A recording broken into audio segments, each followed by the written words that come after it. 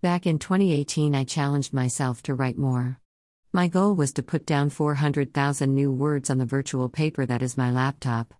I succeeded. I couldn't stop there. If I could do 400,000, then I could do 500,000. That was my word count for 2019. I didn't write every day. It wasn't NaNoWriMo every month. Instead, I banged out 100,000 words in April and 125,000 words in July, then spread the rest over the rest of the year. When it comes to drafting, I'm fast.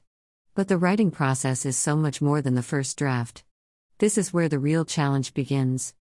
With 18 drafts collecting virtual dust, I now have to figure out how to edit them.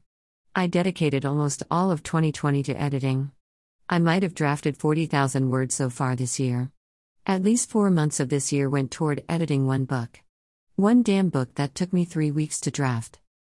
When counting the time needed to let the book sit so I could look at it without prejudice, this one book took me just over a year. The first words of the first draft appeared at the end of March 2019. The last changes to the draft happened in April 2020. The worst part, the book isn't even finished. I still need to send it to an editor. Then I need to get the pre-launch going. I plan on releasing it in March of next year. That's 2 years just to have one book out there. Have I mentioned I have at least 18 first drafts sitting around?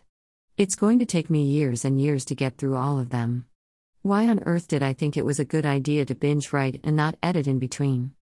Granted, I had written and edited a novella, Punishable by Marriage, that I now use as a free reader magnet. Maybe I shouldn't hate on my speed that much.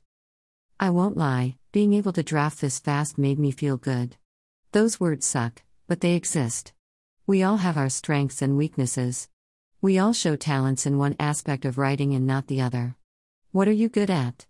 Do your characters come to life? Do your scenes shine in a myriad of colors? Do your words make pages flip? You're good. You must be. Maybe not good at everything, but you're good at something. Let your strengths shine and recognize your weaknesses, you can turn them around.